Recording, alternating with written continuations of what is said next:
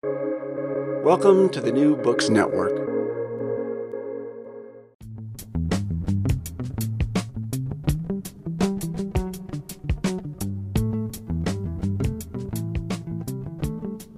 Welcome to the Why We Argue podcast, the Future of Truth edition. These episodes are made possible by the Future of Truth, a project at the University of Connecticut Humanities Institute, generously funded by the University of Connecticut and the Henry Luce Foundation. The episode you're about to listen to is part of a series on Seeing Truth, a museum exhibit and subset of the Future of Truth project that seeks to challenge audiences to see art, science, and truth anew in this political moment.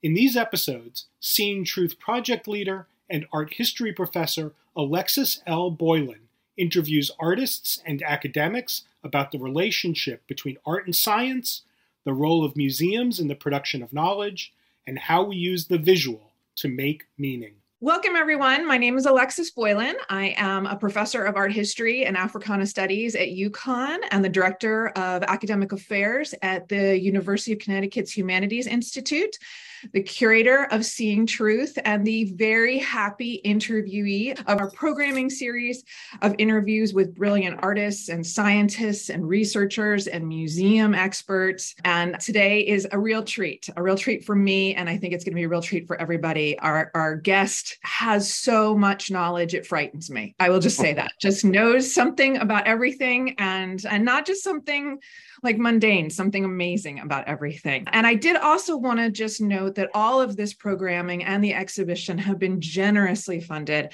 by the Luce Foundation, to whom we are very much appreciative for supporting this conversation about art and science and how we make knowledge, specifically in museum spaces. So Joel, I hate, as I say every single episode, I hate introducing people because I feel like I'm always too stiff and I will mispronounce something and I will overemphasize the wrong thing. And then always people feel weird and old when you introduce them because you're like, oh man, that's like a lot of stuff. So actually it gets at none of what a person is or who they think they are. So I have allowed each person to introduce themselves. So Joel, who are you? My name is Joel Sweimler, and that's how you pronounce my last name. It's a toughie. I recently retired from the museum. The museum asked a lot of people to do early retirement during COVID, which, as everyone knows, a lot of people did that. But I was fortunate that I was in the middle of two major projects, so they asked me to extend. So I worked an additional 2 years, and I just really retired. And then I had this wonderful opportunity to work on this grant with you and Tom to research objects from our collection. And hopefully I can have time to research other objects in other collections as well, because I was looking at some of them and going, oh, I could contribute to that. So, but I think I should just start how I came to the museum. Right out of graduate school, which was in museum studies and American art, I was offered a job at Aulana State Historic Site, which is Frederick Church's house in Hudson, New York. And that's just an amazing house. It's a Persian castle, completely filled with his original items. The family had always preserved it. And there's a few things missing, but everything was pretty much there. And now that I look in the back, I think, oh, that's just like the pinnacle of cultural appropriation. But because this is a man who just loved the exotic and just filled his house with the exotic. Living in Hudson was pretty isolated, and I found myself going to New York City, which was about 2.5 hours away, every weekend. So I decided that I needed to find a job in New York City, and I applied to many institutions, was offered a couple of jobs. But I was offered a job at the American Museum of Natural History, which is not my background, is in science, it's in American art. But they had an NEA grant in 1990 to identify and catalog their fine art collection. And that is probably the most amazing job anybody could be offered, because essentially I came into the museum working out of the library, and I went looking through all the closets and storage areas of the museum. And this, as people know, this museum is vast, and there's just so many things. And At the end of that project, I had identified over 2,000 objects, art objects, and not the indigenous art, obviously. It's what they considered fine art, which I don't know if that's an appropriate term. That's what it was identified in 1990, was the fine art collection. And it was just, you know, this museum is old. It dates from the 1870s. And it just had collected so many things over the years. And I would open a closet and there'd be a Catlin painting, or I'd open another closet and there'd be 20 Audubons, you know, sitting in a row. And so I was able to identify them. I did basic cataloging, and then I created a database. I was not able to do the print collection because that's even bigger and vast. So I mostly focused on paintings, watercolors, sculpture, murals, and kind of mixed media pieces. And then after that, the library liked me, so they offered me the job to be collections manager and special collections manager. And so I was able to come in and work with the special collections here, which are vast and numerous, millions of photographs, artwork, the whole bit. And one of the things I was doing a lot was working with the exhibition department on exhibits. And at that time, we were doing the 125th celebration of the museum, and we did an exhibit, and I worked very closely with the exhibition department, and I realized I really enjoyed doing exhibits. So I moved over there. And for the next, say, 25 years, I worked on the temporary exhibition program at the museum. And that also was an amazing opportunity, because instead of focusing, you know, I love the scientists here, but I don't think I could study fruit flies all my life, or, you know, something. But with the exhibition department, essentially every couple of months you're starting a new project. And then, you know, I was so lucky because I was able to do the diamonds exhibit and work on Einstein exhibition and the brain. And this opportunity also flew me all over the world to look at collections and to work with other institutions and bringing their objects to the museum. So that was an amazing opportunity. And I just think back, and people can't really say that they held a 15,000-year-old basket from Israel, or that they were able to put Elizabeth Taylor's engagement ring on their finger. I was wearing a glove, but on their finger, and it was, you know, it was over 20 carats, owned by. What I love, Joel, is that what I love about you and that I feel real kinship with is that those are equally important things and equally exciting moments. Oh, I held the third largest diamond in my hand. Yeah, no. I actually went downtown with a guard to collect it. So I've just had, I would say, amazing adventures, you know, touching Einstein's theory of relativity document. Yes, it was, you know, encased. Or one of my first projects was Leonardo da Vinci's Codex Leicester. I mean, you can't you can't beat that in the world of art and science and just history. It's just amazing. So I think I've had some wonderful opportunities here and done amazing, wonderful things. And I've always had a love of the library and its collections. And any project that I worked on, I always came here first, because you never know, because the museum and its libraries have just collected everything through the years. So I just want to actually let everybody know, I mean, Joel, you really sort of, in your very modest way, sort of like, oh, right. And I did this cataloging of all of the art objects in the museum. But as someone who came after you in terms of needing that research, it's phenomenal. I mean, and the museum, before that, I mean, the museum has a very complicated relationship to the idea of art and the idea of art objects. And you suggested this with, of course, there's a lot of problems around the questions of indigeneity and what perhaps white settler colonialist scientists might imagine as art or might imagine as a specimen might have very different kinds of designations to the people who made it.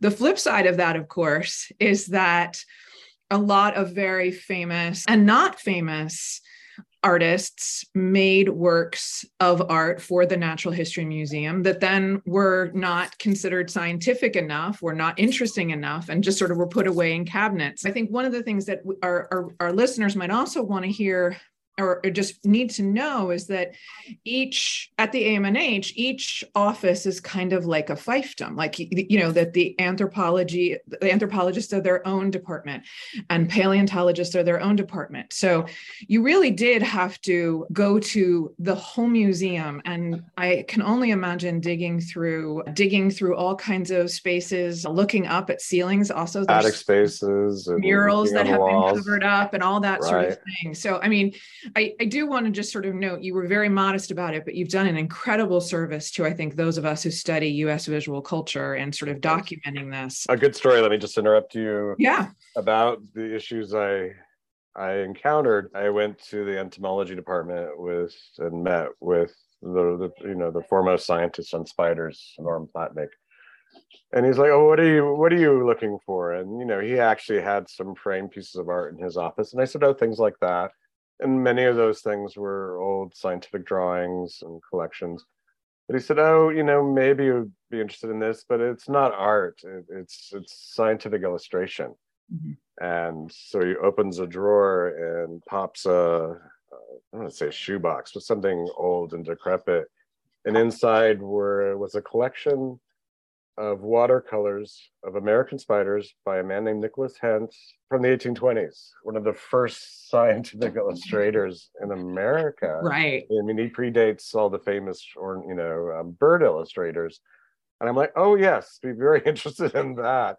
And even though I found what was in that drawer and started that conversation that he had them, people after me, like Tom and May here in the library, went there maybe 12 years ago. I think he had retired, and his scientific assistant said, "Oh, would you be interested in that?" And they actually found more of them, and it turned out to be an unpublished manuscript of American spiders that was never published. Wow. And they've said, "Oh, we'll take those." And they were able to bring them back to the library. They were all encapsulated, and they were able to do the research. And some of those spiders were the first descriptions of spiders, but because they had never been published, someone else was able to name them, but he had described them. So I know one of the questions you have is, what's the importance of archives? Right. And I think especially in science, it's important to have a history of how things were named. Mm-hmm. And, if someone discovers some strange bird in the middle of nowhere, they would come to the library to see if someone else had seen it and described it and possibly published and named it. That's just part of the process here. Mm-hmm. But, pre-photography, when people were describing, they had to draw it, especially if they were going to publish it. And that's why we're particularly rich in scientific illustrations.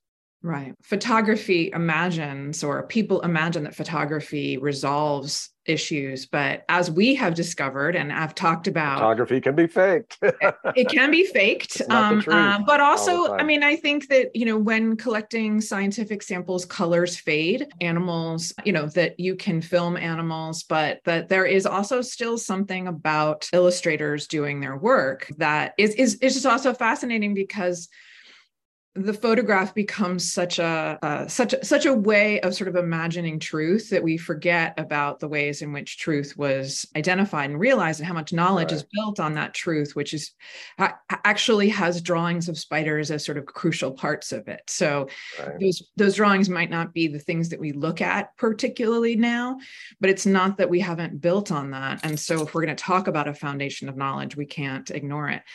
I mean, I'm interested though, because I do think that there is this tension, and I'll just actually say that this is my perception as a scholar that's worked in the museum and with the museum, and I'm on Team Archives, right? Like, I mean, I can't pretend like I'm on any other team. Like, I'm Team Archives. I want the archives to take over the whole museum. Like, that's, I'm an art historian. That's what I care about.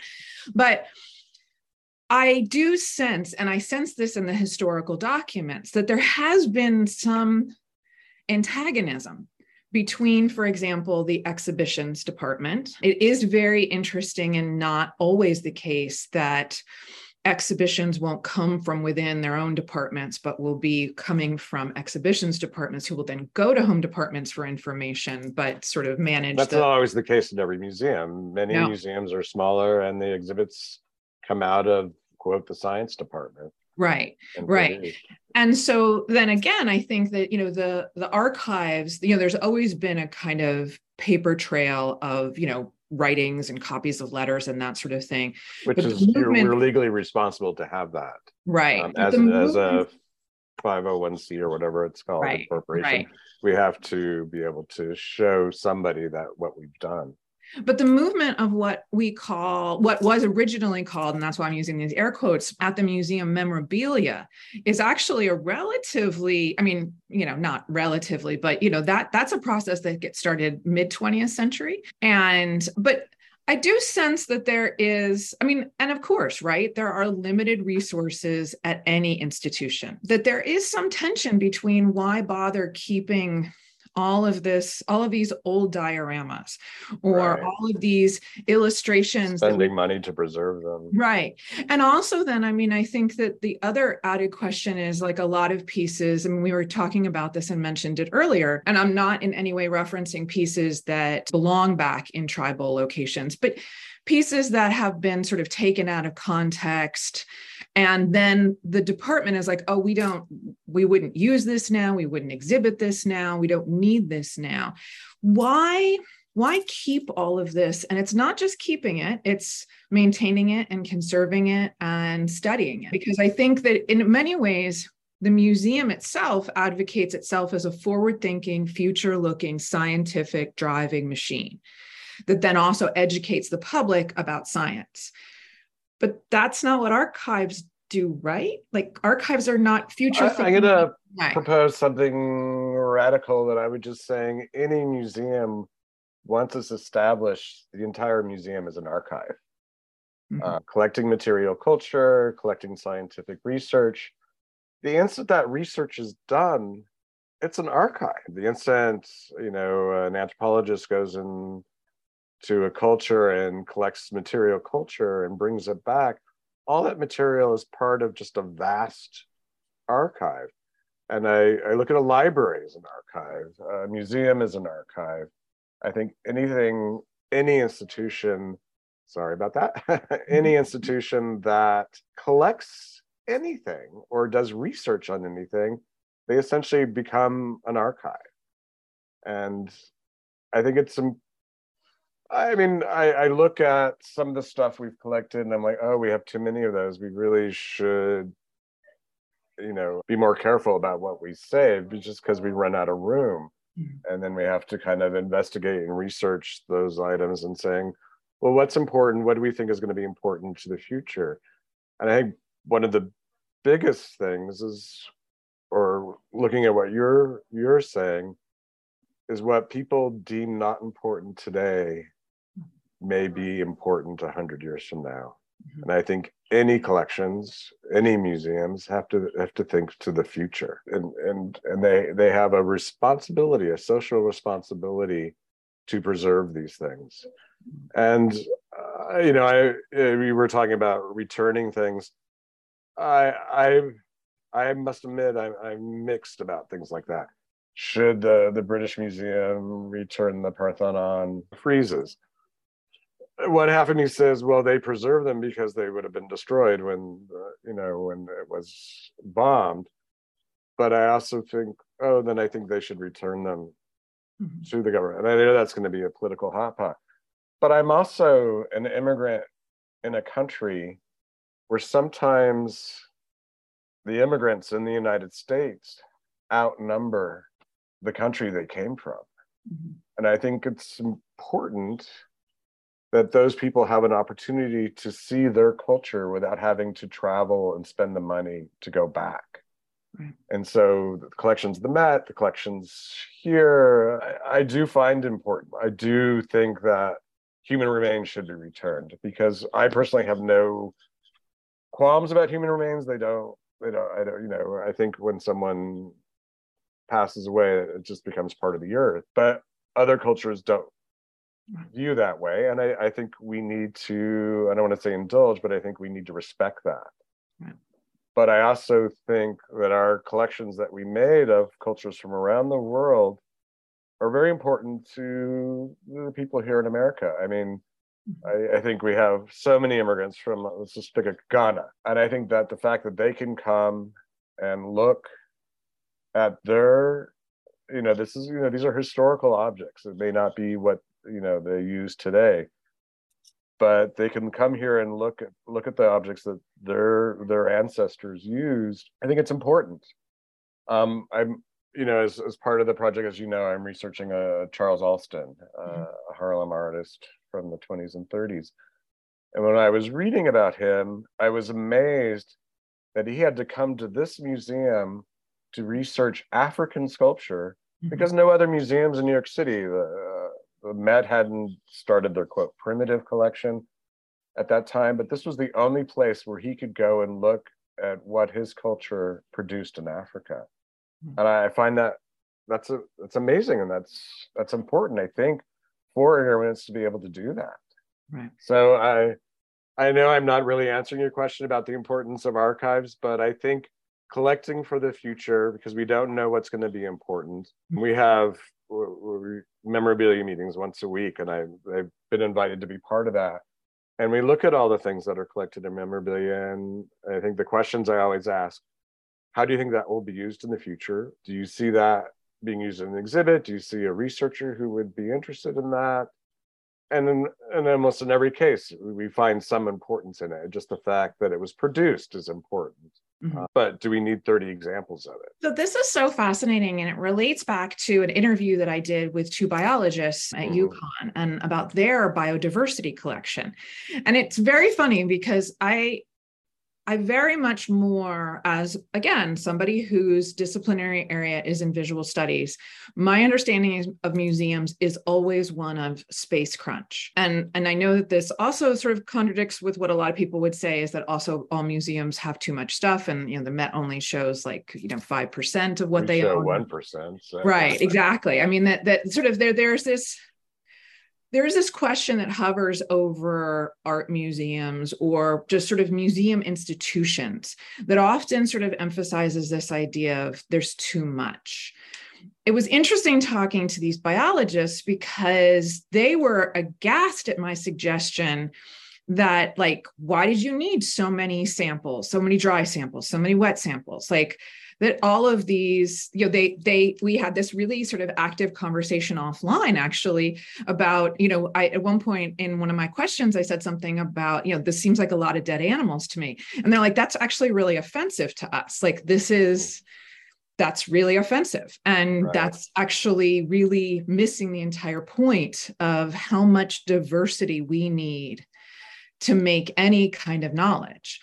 And I was thinking about how interesting it is that in art and material cultures and collections, we're encouraged to think of diversity, but in a very sort of small way, and not in terms of we actually need all of these different kinds of examples because each of them highlights these sort of different aspects that at different moments have been, privileged, or that you can't get a real, again, and the scientists use this example, you can't pick 30 humans and imagine that you have any sense of how, you can't make That's a perfect analogy, right? Yeah, you can't make any biological, assessments of anything because that's not enough. It's not enough. It's not a scientifically valid argument to make. And so that their parameters of knowledge are in some ways, what they were arguing. And again, I'm just sort of pooling all these really cool interviews, is this sort of idea that no, more is more knowledge. More is never less. More is always more.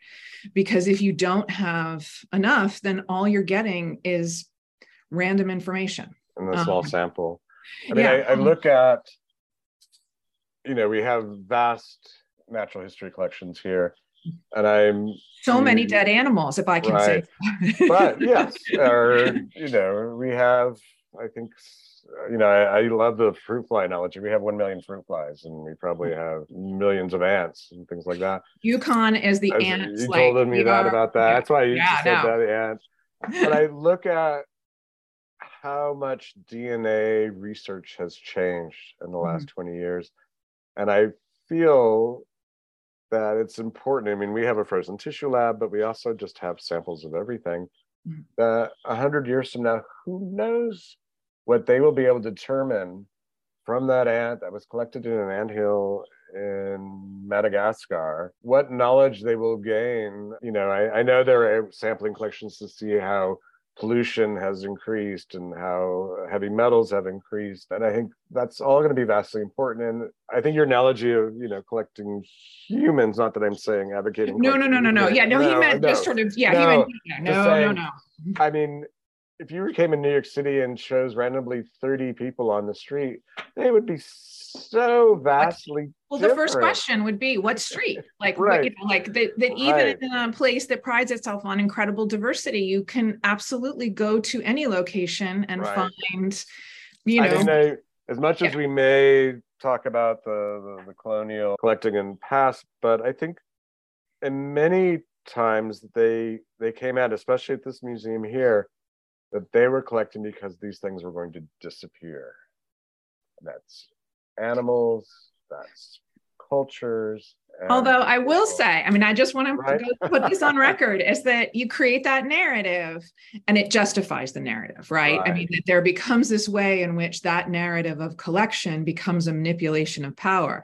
Although, I mean, I mentioned this only to sort of suggest that I do find it really interesting that we don't actually apply the same idea of the need for diversity, a need for completion, and a kind of wholeness when we think about our own collections, that we are so often thinking about paring it down, finding the best example. And of course, that's already perhaps folly in this sort of idea of like, well, what is best to the group of people sitting around at that moment is also about how much access you have, what else is out there, that kind of thing. So, but I also would love to think of museums as being a vast lending library. Yeah. I mean, this museum is very good about lending scientific specimens to other scientists who are working, but I also think that art museums, you know, if we have 95% of our collection in storage, I really, and I wish there was the money and the inclination to do that,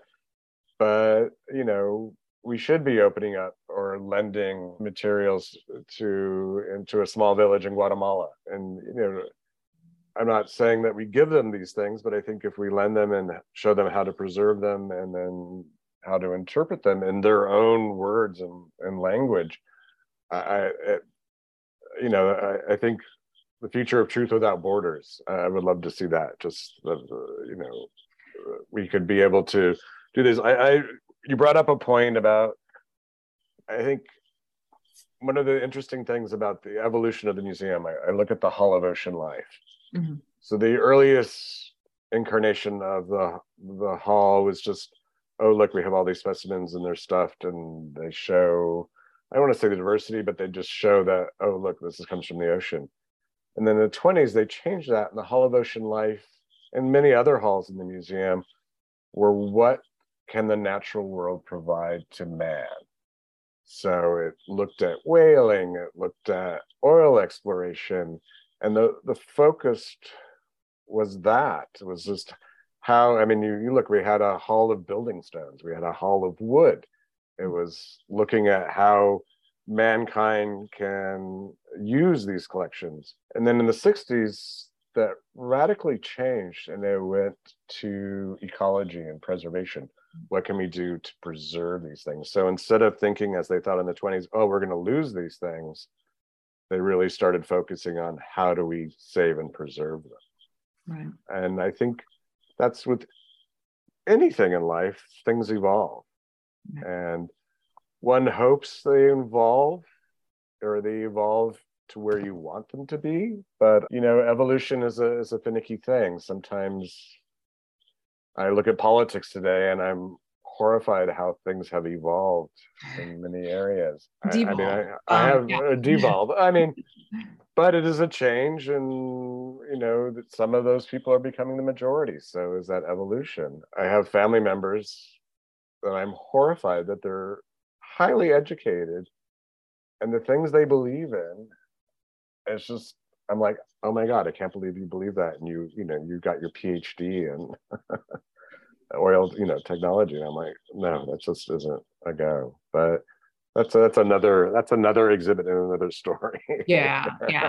Let's get back to some fun stuff. So one of the things that Joel has been doing specifically for the Seeing Truth exhibition is working on the instigator items. And one of the things that happened over the process of sort of picking out some instigator items from the collection, and then the pandemic hit. So then there was this sort of major pause of all kinds of things and the library and accessibility and that. And then things got sort of moving again, and Joel came on board. And Joel has really transformed in a really positive way, sort of the stretch of the instigator items. And so much of the very cool research that has been done because of Joel and Joel's work, along with Katrina and our fabulous TAs, Joel, who you work with, who put it all on the web and make it so that it can be sort of moved around in different ways. You know a lot about the collection, you've known a lot about the collection, but I also know that there are things that you have discovered that have been like, what? Right. Oh, tell us some of the fun stuff. What have you found while digging around looking for truth in your collection? Right. I mean, that's part of the hardest part of my job, is that I'll start something and then I'll get waylaid because I'm fascinated with what I'm reading, and it has nothing to do with what I'm researching, but I'm like, oh my God, I didn't know that, or oh, look at this. But I look at each, I mean, you one of the questions you had said you were going to ask me is what my favorite object is. And I must admit, my favorite object is whatever I'm working on at the moment. I'm having so much fun. But I look at one of the first ones that I did on my own that hadn't been looked at by anybody else, and that was on Toshiasa Eda. Mm-hmm.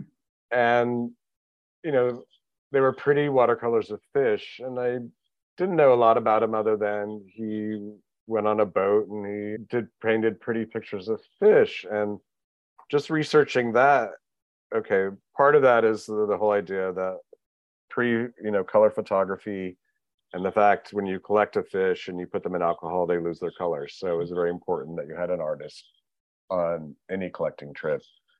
And then when I started looking at the man, I just became fascinated. This was a real Renaissance man. This is a man who came over from Japan, wanted to get an education. His family lost their money because of the Tokyo earthquake. Mm-hmm. But he worked hard, and he found a place for himself working for this museum, working for the museum in San Francisco.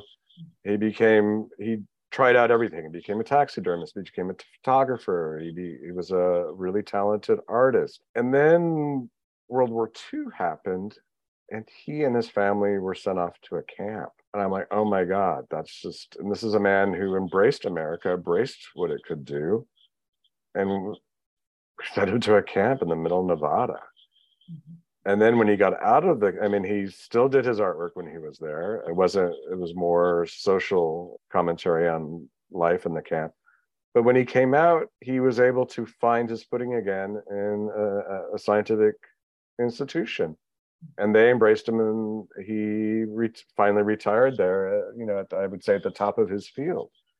And just reading and learning about him was just so fascinating for me. What I thought was just pretty watercolors of fish just had such a rich tapestry. And then I think part of it was that he was the man who, on the expedition for the museum, went to Easter Island and made a cast of one of the moai. And then he made a mold, I should say, of a moai.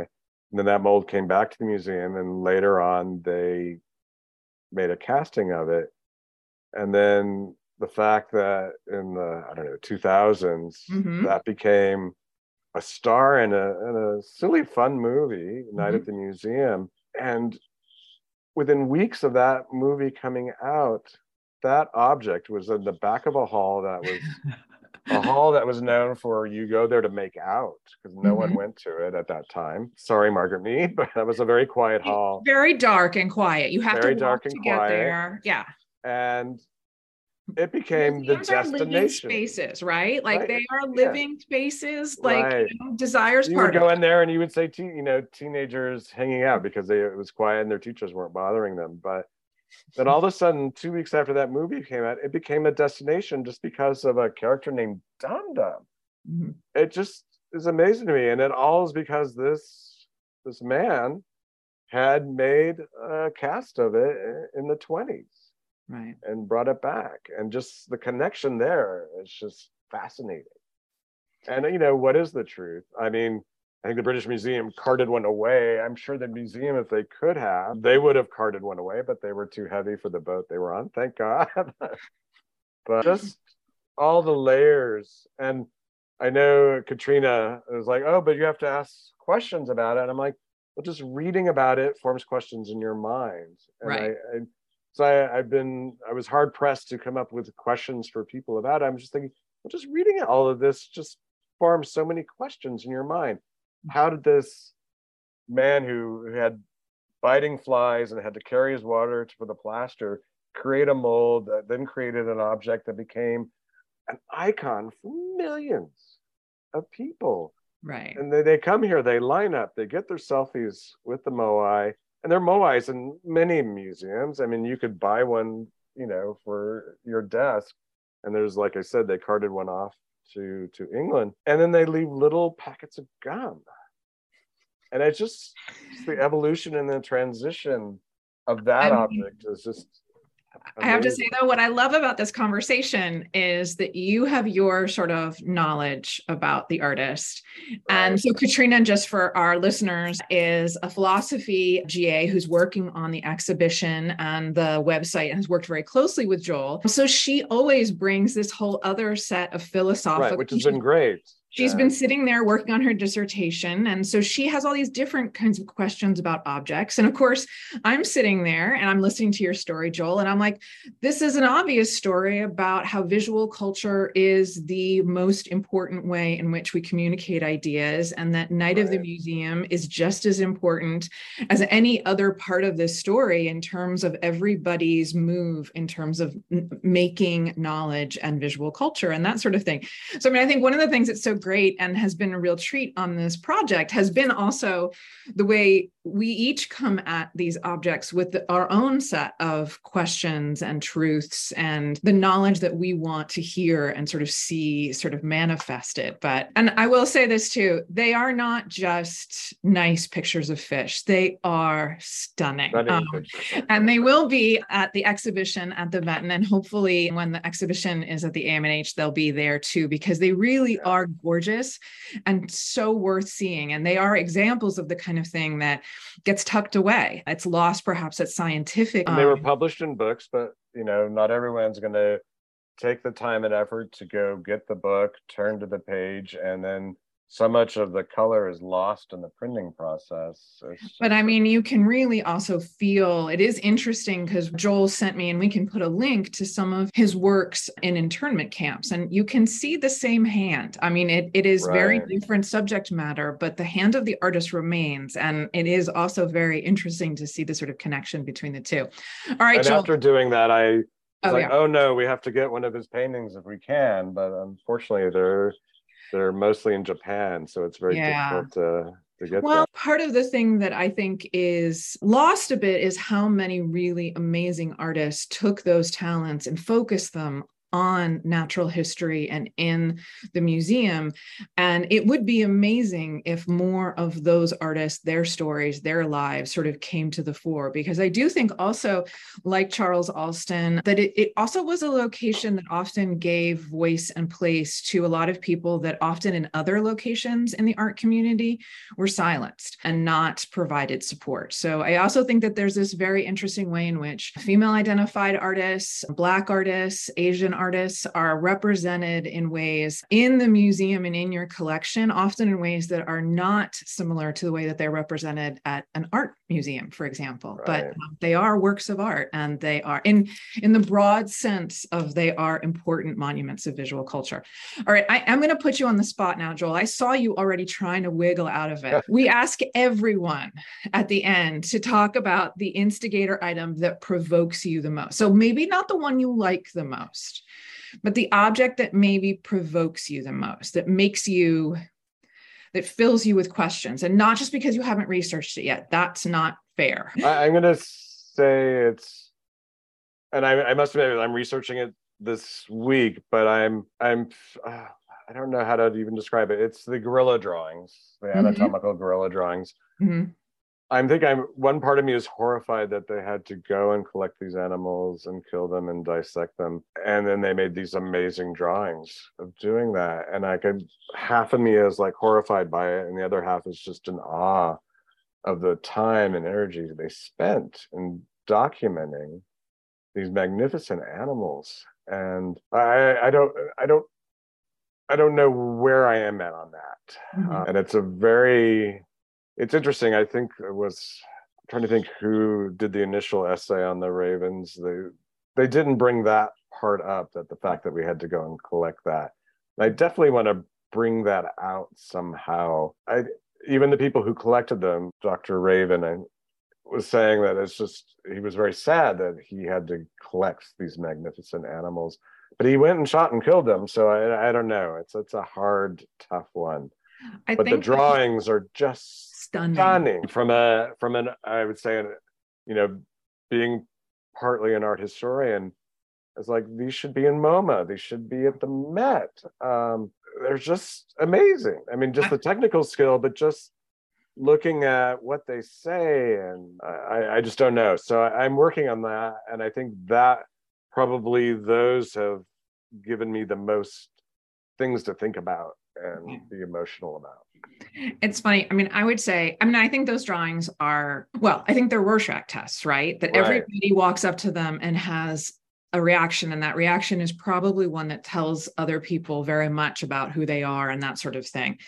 I will say that I knew I wanted to do an exhibition because Tom Bayonne, who is the director of the archive, Tom showed me those drawings, and I gasped. I mean, they are visually overwhelming. And, I didn't even I saw a full body image. And then because of subsequent research, actually the ones that will be at the Benton are arms and then a skull head piece. But just as sort of the contrast of the detail with then the sort of the micro and the macro, right, is just, there's very few visual objects that are trying to work us both at the same time with such precision. And it is truly credit to the illustrators, because it's not an easy thing to do. It's been fun researching them, because I discovered that one of the researchers liked to work late at night because the subway trains disturbed her hand while she was drawing. So she would work from like 2 to 6 when the museum does shake a little bit with the subway. It does, yeah. And then another one actually requested permission to work from her home studio, which brought so many more questions because they weren't answered in that letter. But it was like, did she take the specimens home to work on them, or did she take, an image or drawings? But the fact, that this is someone, especially in the day and age of COVID, that people were working from home. Well, this is someone in the 1940s that requested to work from home because it was easier for her to do, and got permission to do it. Right. And then, both of them then went on to such diverse projects, went to India and illustrated Indian folktales, such a total difference than her anatomical drawings. And the other one became, I would say, a working fine artist in the South, and she did very abstract work and made her living off of that. So it's just, these are when they're in their youth doing this. But interesting. Again, it's been so worthwhile to sort of also think about the deep dive of who's making these images, then how are those images moving around? How are these pieces of these artists that are all sort of moving through New York and having their own, that this is part of their own artistic or personal journey, and that intersects with the history of how we understand bodies and the universe and all that sort of thing. All right, Joel, last question. And it is, again, a question I have asked all of the people who are interviewing. And everybody also, this is the traditional thing, is that people balk at one. They want, like, can I just give you 5 truths? Or can I, so they try to get around the question. But the question is, I need you to tell me one thing that you know is a truth, and then tell me how you know that it is the truth. What evidence do you have? And again, why is this your truth? Something you know. Yeah. I looked at that question and I honestly did not know how to answer that, because as I've seen by looking at all these things, there is no truth with anything, because it's always open to interpretation. What I may see as truth this year, next year, I may see it as something different. So I am going to evade it and not tell you an absolute truth. I'm so sorry. You know what? Maybe that's your absolute truth. Is it? My absolute truth, I guess, is I love looking at collections and artwork. I don't know. To me, that's a personal truth. Okay, but that's a truth. Why is a personal truth not a truth? That's true. that's also true. But what is amazing to me is that the research that I'm doing today, someone 10 years from now could reinterpret it all, which is great. That's what we were looking at when I was thinking about truth and what is truth. And I was thinking, well, is a fiction book truth? Because it's a work of imagination. And I was thinking, well, it is, because it's a product of that person's culture and life, and that is their truth. And the imagination is a truth. So I don't know. Those are my few words. Your musings on truth. I like it. I think it's very cohesive, actually. Right. I think it's a good note to sort of end on. You've been listening to a special Seeing Truth episode of the Why We Argue podcast, Future of Truth edition. Many thanks to Toby Napolitano at the University of California, Merced, who handles our sound. And thanks to our sponsors, the University of Connecticut Humanities Institute, the Henry Luce Foundation, and Vanderbilt University. The Why We Argue podcast is a proud member of the New Books Network.